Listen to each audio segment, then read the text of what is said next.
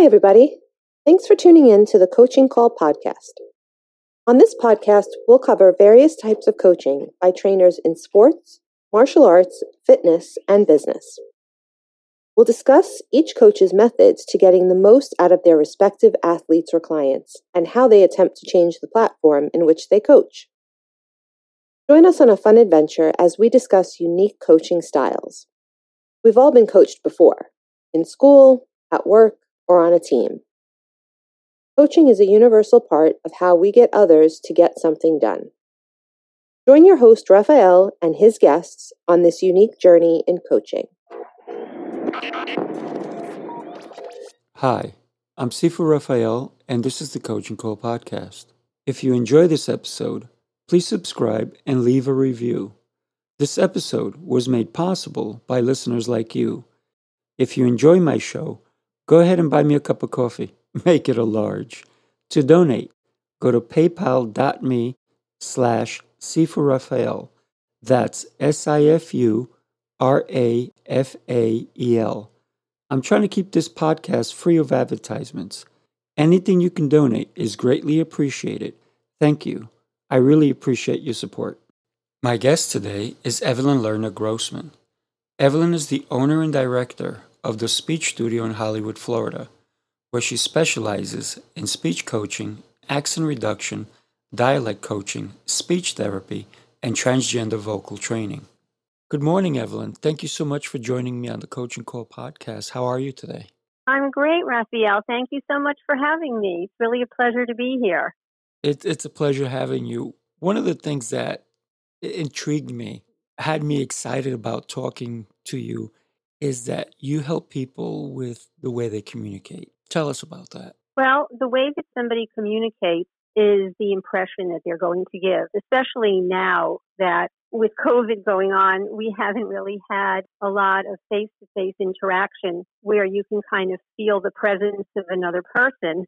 So being that a lot of the work that we're doing is on Zoom, how we communicate is really like the first thing that somebody would notice about someone. And the way they use their voice, the way they articulate the sounds of speech, the way that they formulate their sentences even, that all has an impact. You're a speech therapist or speech coach? Well, my original training is both. I started out with acting and with public speaking. I then got a master's degree in speech therapy, and I put it all together where I started working with clients with public speaking, and I also put my acting experience into it where I started working with actors, and I do that as well. So when I work with actors, I work with them on reducing their accent so that they can work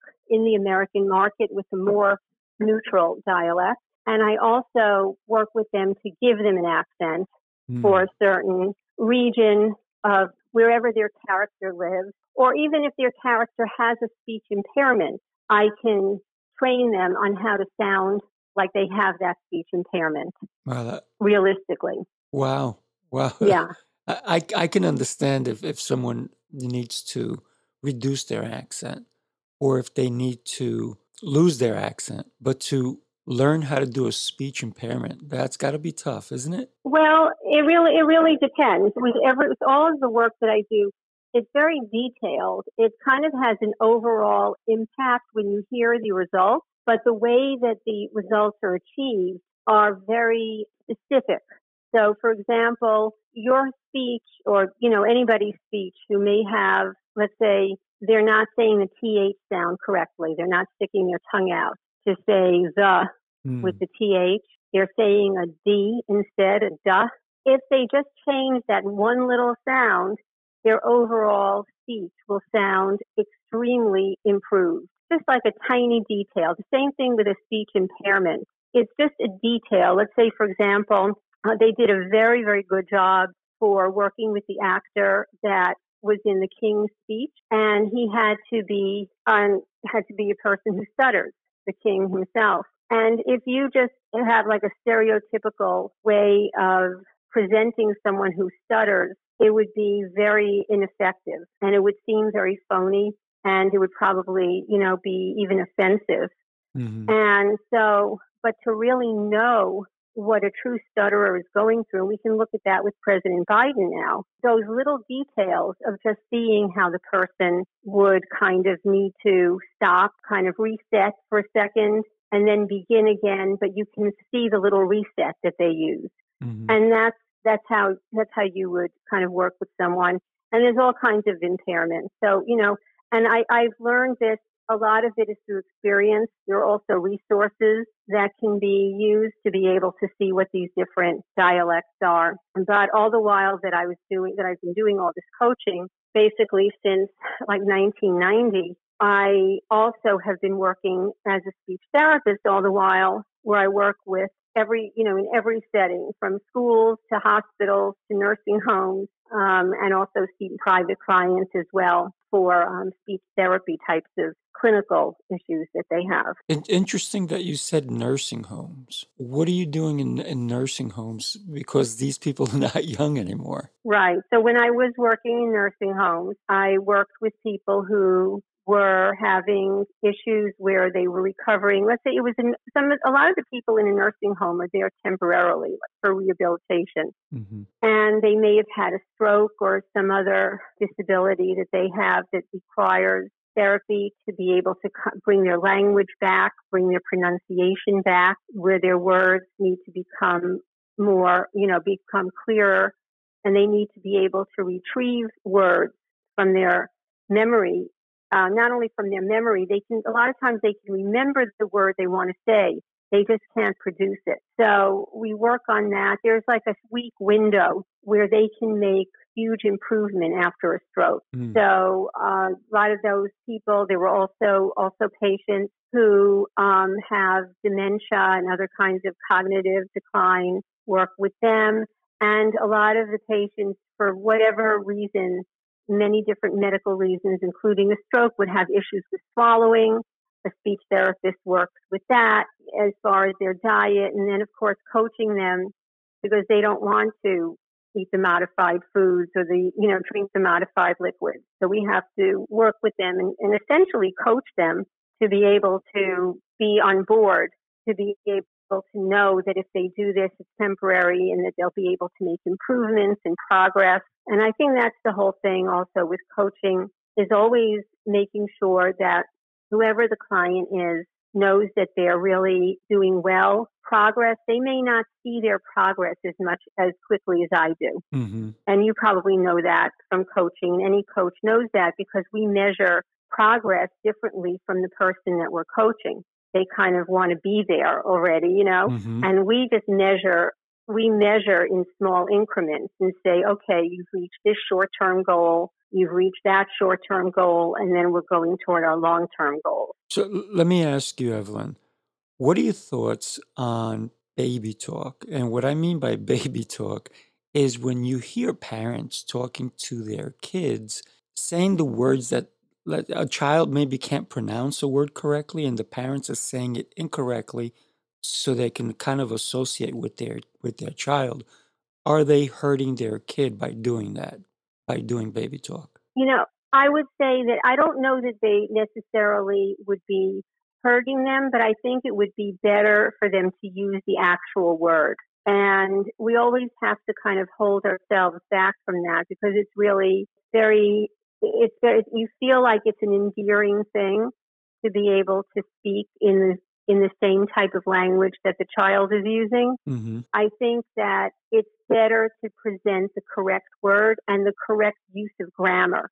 Like, for example, very often, I was to say many times, Mm-hmm. even a mother would refer to herself or a father would refer to himself like, Mommy will be with you in just a minute, or Daddy will be reading you a bedtime story in 5 minutes. Mm-hmm. But they're referring to themselves, like Daddy is saying it about Daddy and Mommy is saying it about herself, Mm-hmm. instead of saying, I'm going to. Right. So it's better to use the proper language, like I'm going to this and I'm going to that. Having said all of that, there are some children that are more sensitive to those kinds of differences than others. There are some children, babies right from birth, and, we learn to talk before we're 2 years old, even though we don't start expressing it yet. Mm-hmm. They can be very resilient to any kinds of changes, any kinds of language changes. They're just going to barrel right through it, and they're going to be top speaker. But if you did speak with a child like that who did have any kind of a language delay, and you may not know at that point in life that they have a language delay,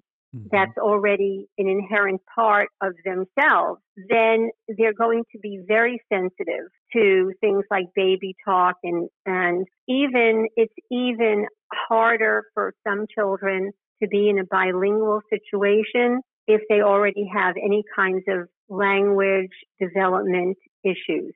Mm-hmm. That doesn't mean that they shouldn't grow up in a bilingual household. I'm not saying that at all, but what I'm saying is that the parent needs to be aware that the child may be a little bit sensitive to being able to learn 2 languages at the same time, and like you can even call baby talk another language. Mm-hmm.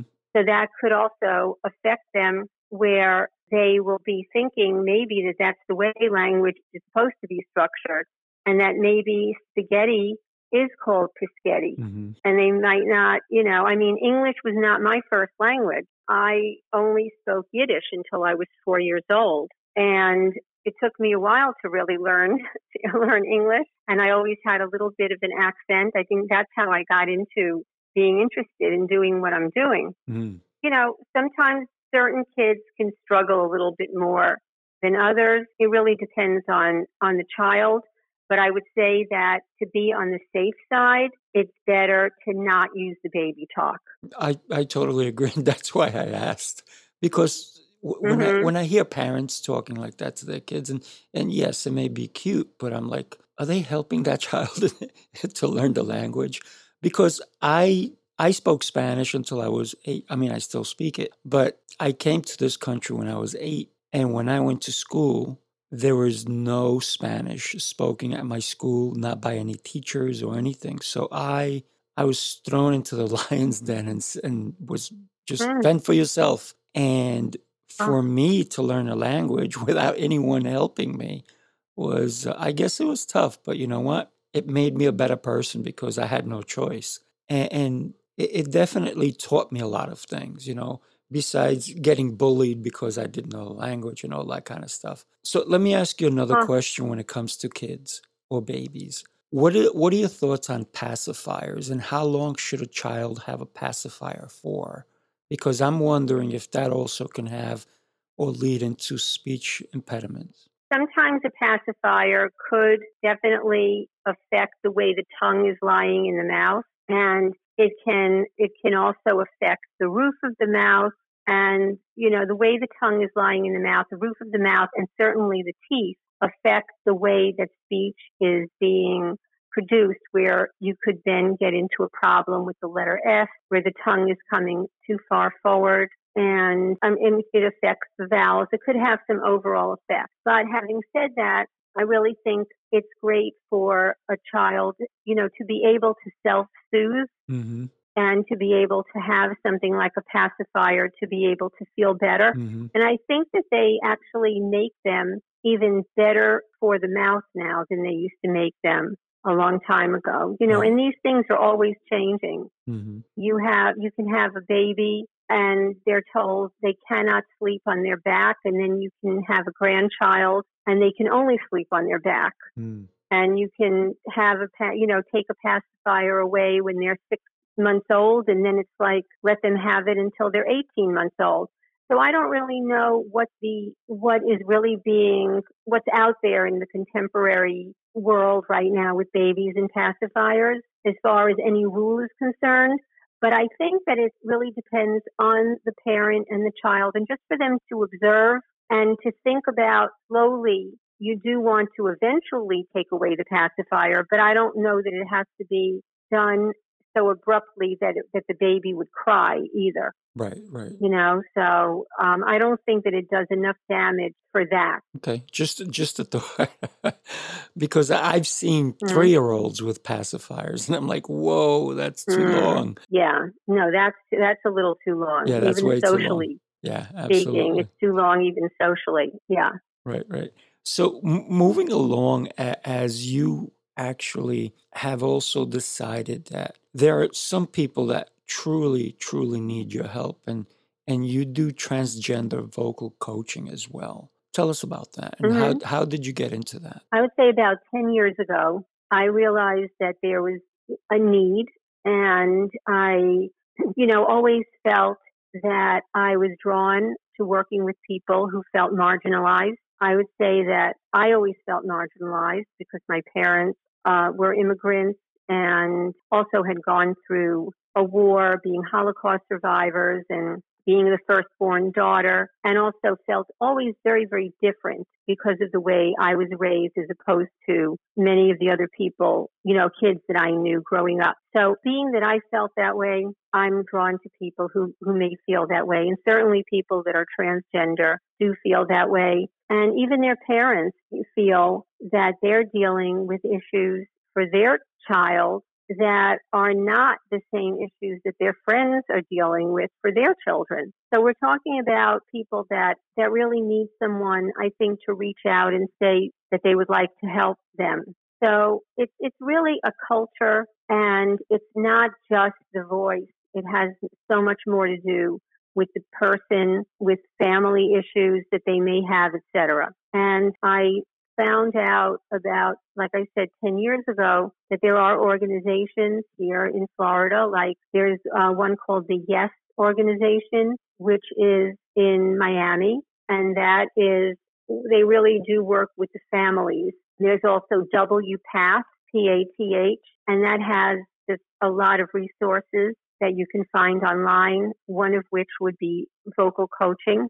And there also is, in Fort Lauderdale, there is an organization called SunServe, which also works with LGBTQ community, and they are very supportive as well. So how do you help someone obviously, change their voice to say be more feminine? Well, I work on their pitch, and the pitch is obvious that you want to speak in a higher tone, and anybody can kind of raise their pitch and try to sound more feminine, but that's not all that there is to the voice. You have to work with, let's say it's working from male to female. So most of the clients I have are female, and that means that they were born with male anatomy, and that includes having thicker vocal cords and speaking, the voice resonating from the chest instead of the face. So what we want to do is not only raise the pitch and deal with making those vocal cords be able to produce a higher pitch safely without damaging them, which is a big part of my job as well. And then also moving the voice from the chest into the face. So we work on resonance exercises. Some of them are like using the letter M, like humming can cause a vibration in the face and take some of the vibration out of the chest. That would be one example. And then another thing that's very important is the intonations and inflections, because a male voice speaks in a more of a monotone. And also, if you wanted to stress a point, a male would tend to get louder on that word rather than go up in pitch. And it's a matter of saying, we're not going to get louder here, we're going to go up in pitch. So with those ups and downs, those inflections, there are a lot of females that are born females that have deep voices, but you know that they're a female because of the inflections, the rising and the falling of the tone. We work on breathiness, we work on volume, being able to speak more softly. There's also a lot of nonverbals that go into it, such as eye contact and face contact, and vocabulary is different for a female as well. So we go into some of that as well. And, my clients can be anywhere from 15 or 16 years old to, I've had clients in their 70s that have said that they wanted to start living their true self and using their true voice. Mm. Absolutely, and it's important for someone to feel comfortable with what they have decided that how they want to live. Hmm. No, I was going to say the discomfort. No, I was going to say it's important to feel comfortable and also to be able to shed that discomfort, because the discomfort that they have of feeling that difference between how they see themselves and how they sound, or, in many cases, of course, if they're not out yet where they can wear female clothing, it's like they call it dysmorphia, where they're actually seeing themselves a certain way, but then they have to dress a certain, the other way. And the discomfort of living that lie just impacts them every day very intensely. So let me ask you about public speaking, and you coach people on that. So when we talk about public speaking, some people they equate it to it's worse than death. Hmm. Right. One of the things that I'm wondering is, do you help them, besides overcome that fear, learn how to articulate better, how to pronounce words better? Are there tricks that you do to help them? Because public speaking also includes body movement and so forth. How do you handle Hmm. someone who comes to you and is looking to become a public speaker? Pretty much teaching, working with them as far as being able to know that whatever they're delivering is for the benefit of the person that's listening to them. So they're kind of giving whoever their listener is, they're giving that listener a gift of the words that they're sharing with them. And what I tell everybody, and it really is true, they're going to sound better than they think they are. So they can have some confidence right then and there. As far as the body movements, I would say just to be relaxed. And I wouldn't say, obviously, you wouldn't tell someone to stand there with your hands in your pockets, but you don't have to have certain rehearsed movements with your hands or any parts of your body, because then it can look fake. Hmm. So you just want to be natural. You just kind of want to shake it off before you start. You just do some shoulder shrugs, some head rolls. You can drop your head down from your waist and just kind of shake your head and your face and just let it all go. That kind of thing. So it's relaxing the body is more important than anything else. As far as the face, again, just having more expressiveness, but not where it's fake. You just don't want to have that flat, monotone. You want to feel comfortable really being yourself, expressing yourself, maybe smiling at the appropriate time, using the eye contact. If someone, especially if they're nervous, we say to just find one or two people. If you're speaking to a group, find one or two people that are out there that you can connect with and kind of refer to and look at those people if they can make you feel more comfortable. I kind of look at it almost, I use some drama therapy when I'm working as well. So you really want to feel whatever you're saying, you want to be able to believe in it, give this message to whoever you're sharing it with, and be able to act as if your message has a lot of importance to whomever is benefiting from hearing it. What about coming across, because for the first time, someone could be really nervous and their Hmm. body mechanics are going to show that. For example, if they're looking down, if they're looking up, if they're clenching their fists when they get nervous. What advice do you give someone, especially if they look down a lot or they're reading their cue cards a lot, or maybe they've rehearsed the speech and then all of a sudden they get lost? How do you handle that? Hmm. Well, the cue cards should have only bullet point words on them. You shouldn't have you shouldn't have your speech written out word for word, because then that's exactly what could happen, that they lose their train of thought and then they have to try to find the whole sentence or the whole word, all the words or the whole sentence of what they're talking about or the whole paragraph. So it would really just be bullet points. You could start out, of course, by writing out a speech. Then what I do is I make it smaller. I'll make it a smaller page. Eventually I might go to a bunch of index cards, and then eventually I'll know it so well, I'll kind of know the topic well enough to where it would go on to one index card. And you want to just always have it set up. Most speeches are set up where there is an introduction, and then you have the body of the speech, and then you have a conclusion. So that's kind of what you want to follow. And then you would have kind of, point A, and then a couple of things about that, and then point B, and a couple of things about that. So having said that, when you feel organized, you can feel more confident that that you're prepared.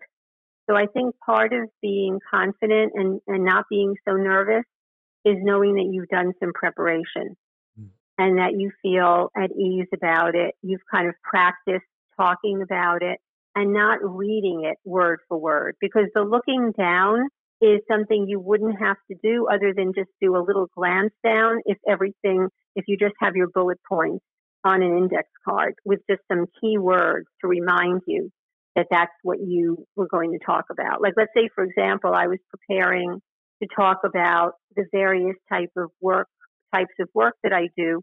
I wouldn't have a lot of information about transgender written down. I'd be prepared about it, but I might just list it as one of the things. It might just say it might just say transgender clients.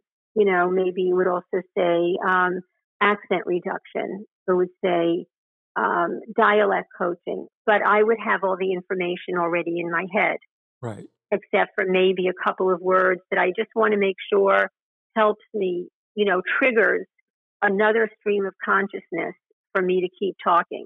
As far as really feeling nervous, it's very natural to feel nervous. There are going to be all kinds of chemicals going through your body when you're up there. And there are so many people, most people, I think, feel nervous when they're speaking, when they're doing public speaking. Mm-hmm. Especially if it's anywhere in the beginning of them doing it. But I think it goes back to what I said before. You sound a lot better than you think you do, because I taught public speaking and effective communication at Broward College when it was Broward Community College some years back. And I would have classes of students. And at that time, public speaking, I think it still is a required course in college. The first day I would say, I know that all of you would rather be lying on a bed of nails than be here in this class, and that your only reason you're here is because it's required. If it were an elective subject, that you wouldn't be here. Mm-hmm. And they knew that I got it, they got it. And they would always, when they would finish, everyone would say, you sounded so great. And they would be, oh my God, I was so nervous. I think I was terrible. Mm. And they would be, no, that's not true. So I even had one student who was terrified. And then after finishing the class, he said that he wanted to become a minister because he so realized how much he loved public speaking. Right. I mean, I've heard of a lot of public speakers, even some of the high-end ones. In their beginning stages, they used to throw up. They used to have all sweats and chills and so forth. Let's say you're on a stage and you're at a podium. A lot of people suggest don't hold on to the sides of the podium because your knuckles are going to turn white because you're squeezing it and you're nervous. Mm-hmm. Would you suggest like a pattern to walk around so people feel like when they make a point, they walk to one part of the stage, they make a different point, walk to a different part of the stage, so that they're constantly in motion and engaging the people? Because the worst thing to see, and I've been in many audiences where almost a lot of people, and I've seen so many amazing speakers and some speakers who have a really great message, but people are falling asleep in the crowd. What is the best advice you can give someone to engage their audience? Yeah, I think that walking around is great. I think that, you could definitely walk around, but not to the point where it will be distracting. Mm-hmm. It should always just be natural. It should always be, it should be a natural movement and not one that looks like it was superimposed on your speech. If it feels natural to walk to the other side of the room because you're making a different point, if it feels natural, put your arms out because that's, you're kind of saying, I'm putting forth this information. But, you also have, when you watch Saturday Night Live, you'll see the host will just stand there. Very often they will clasp their hands in front of them, like down in, between their knees, let's say, or then they'll kind of move their hands outward and then inward, just outward and inward, but they're just standing there. Same thing with Bill Maher, just standing there. And he's so relaxed that he can just start scratching his head or his ear or his nose or whatever because he's so used to doing it. Mm-hmm. But I think that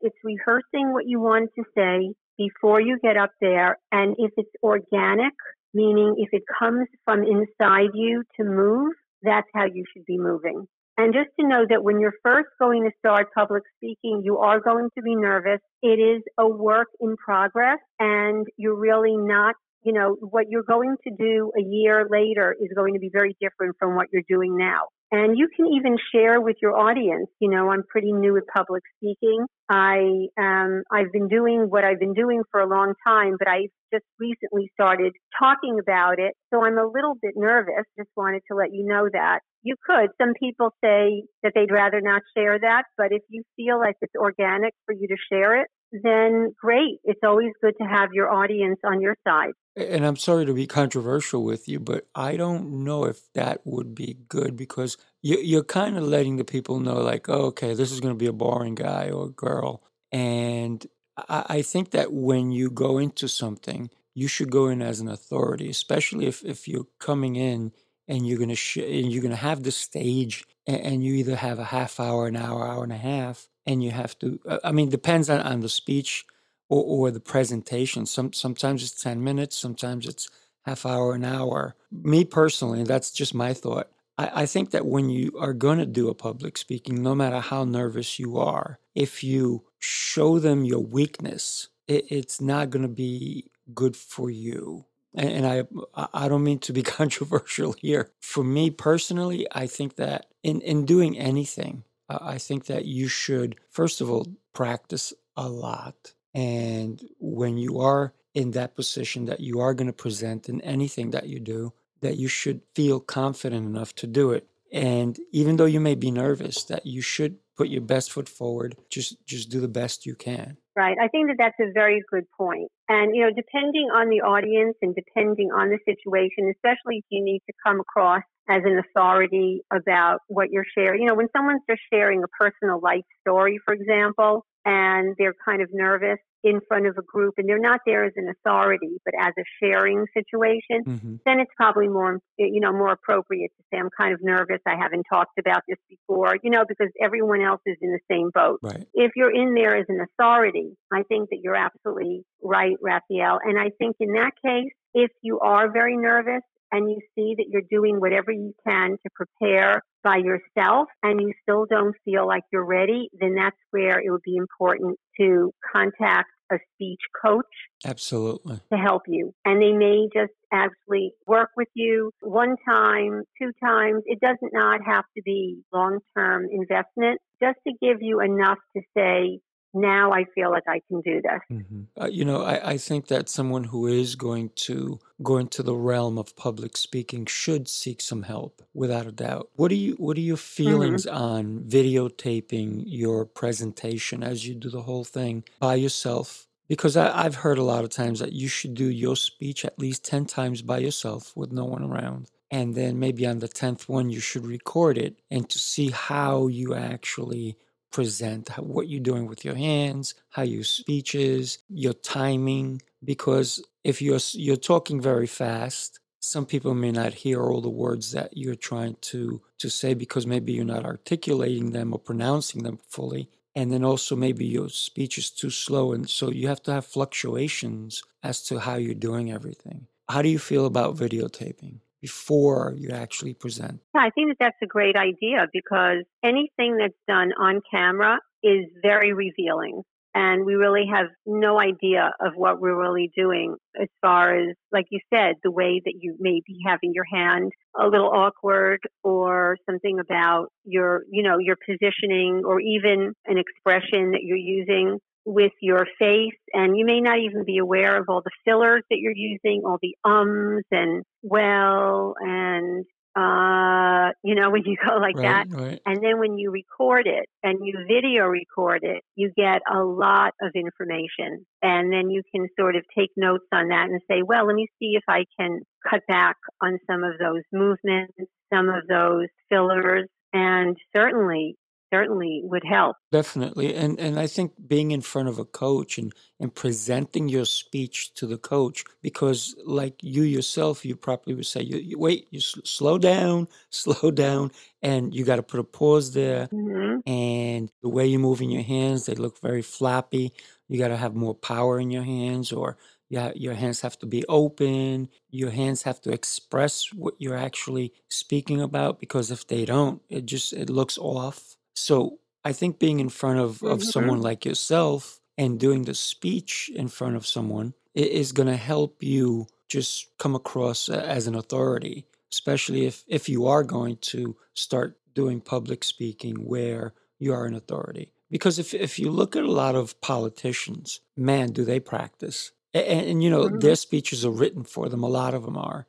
Some of them are just incredible. And their gestures and their movement and their speech and their pauses, so that it's more dramatic. To me, it doesn't matter the politician. It's just the speech and the way they deliver it is what I love. I love watching that. Mm-hmm. Yeah, no, that's really true. It's really fascinating to watch a good speaker do their thing. Very much so. Like Bill Clinton, Obama, President Obama. Those guys were like amazing. Totally, because they're also very conversational when they give their speech. It doesn't sound like they're reading off a paper. It doesn't sound like they're trying to say the right buzzwords or cliches or be manipulative and just kind of give some kind of a declaration of what they're saying. It's really like they're talking with you instead of talking at you. Right. And I think that is also very, very important to be, even if you're the only one speaking, which you are the only one speaking when you're giving a speech presentation until it's Q&A time, you basically are needing to engage with the audience, and you want it to still be interactive, even though you are the only one that's talking. So again, I think that's the key. Talking with your audience rather than at your audience or to your audience. Right. You brought something up that kind of triggered something for me when you said the Q&A portion, because a lot of people lose it when it comes to the Q&A because maybe they didn't think of those questions, and that's when their nerves really pop up, and all of a sudden they're doing the ums and so they're doing all that kind of stuff. To have your speech ready, I think that you also need to prepare ahead of time, because if you are going to have a Q&A part to your speech, then you kind of like have to prepare ahead and kind of have an idea of what Q&A is going to be about and kind of pre-frame that for yourself so you're not caught off guard. Right, for sure. I think that the Q&A, there's a couple of different ways of doing Q&A.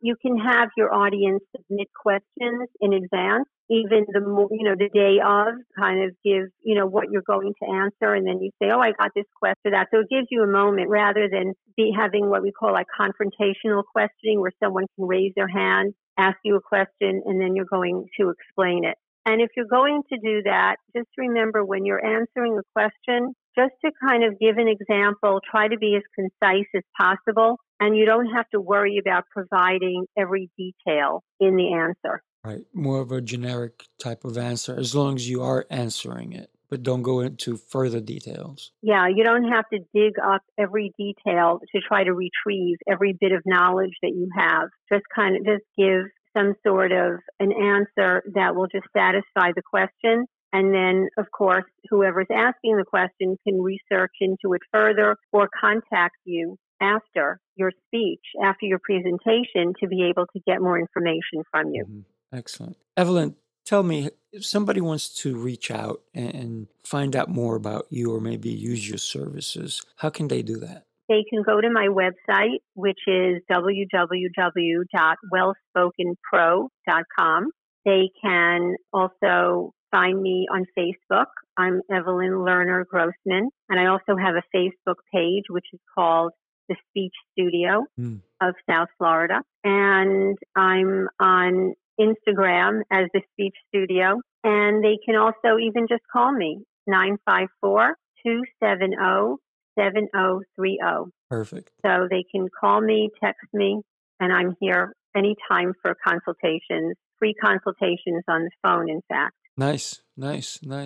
And I think anybody who is looking to work with their dialect or, reduce their accent, or even if they're going to be pursuing their career in acting should definitely contact you, because there are so many different dialects that certain movies will ask for. And I think that's important. Thank you. Yes, I agree. I think it's great to have, as far as even having as part of your range. You have it on your you can have on your resume that you're able to perform with a range of different dialects. And therefore, when your talent agent gets submitted a casting call, they can send you to go for that casting or that audition, so that you're then opening up the possibility of more opportunities and being able to also book those opportunities. Yeah, that's pretty cool. Yeah, and I would also say that if somebody wanted to see an example of my work on Stars, you can go on demand. And I was the dialect coach for the show called Magic City, where I needed to coach the actors for their dialects and to reduce their accent. So just putting that out there as well. Awesome. Well, thank you for today, Evelyn. I really appreciate your time and spending it with us. And I think I learned so much by talking to you, and I appreciate that. It was completely my pleasure, Raphael. Wonderful talking with you. Thank you so much for having me. Likewise. Have an amazing day. You too. Okay. Bye-bye. Bye. I hope you enjoyed today's episode. I'll be back with a new episode and a new guest. You can find all episodes of the Coaching Call podcast on Apple, Anchor, Spotify, iHeartRadio, Stitcher, and wherever you listen to podcasts. I ask that you please leave me an honest review. This episode was made possible by listeners like you. If you enjoyed this episode, go ahead and buy me a cup of coffee. Make it a large. I'm trying to keep this episode free of advertisements. Anything you can donate to the cause is greatly appreciated. To donate, go to paypal.me/Sifu Raphael. Thank you, and I really appreciate your help.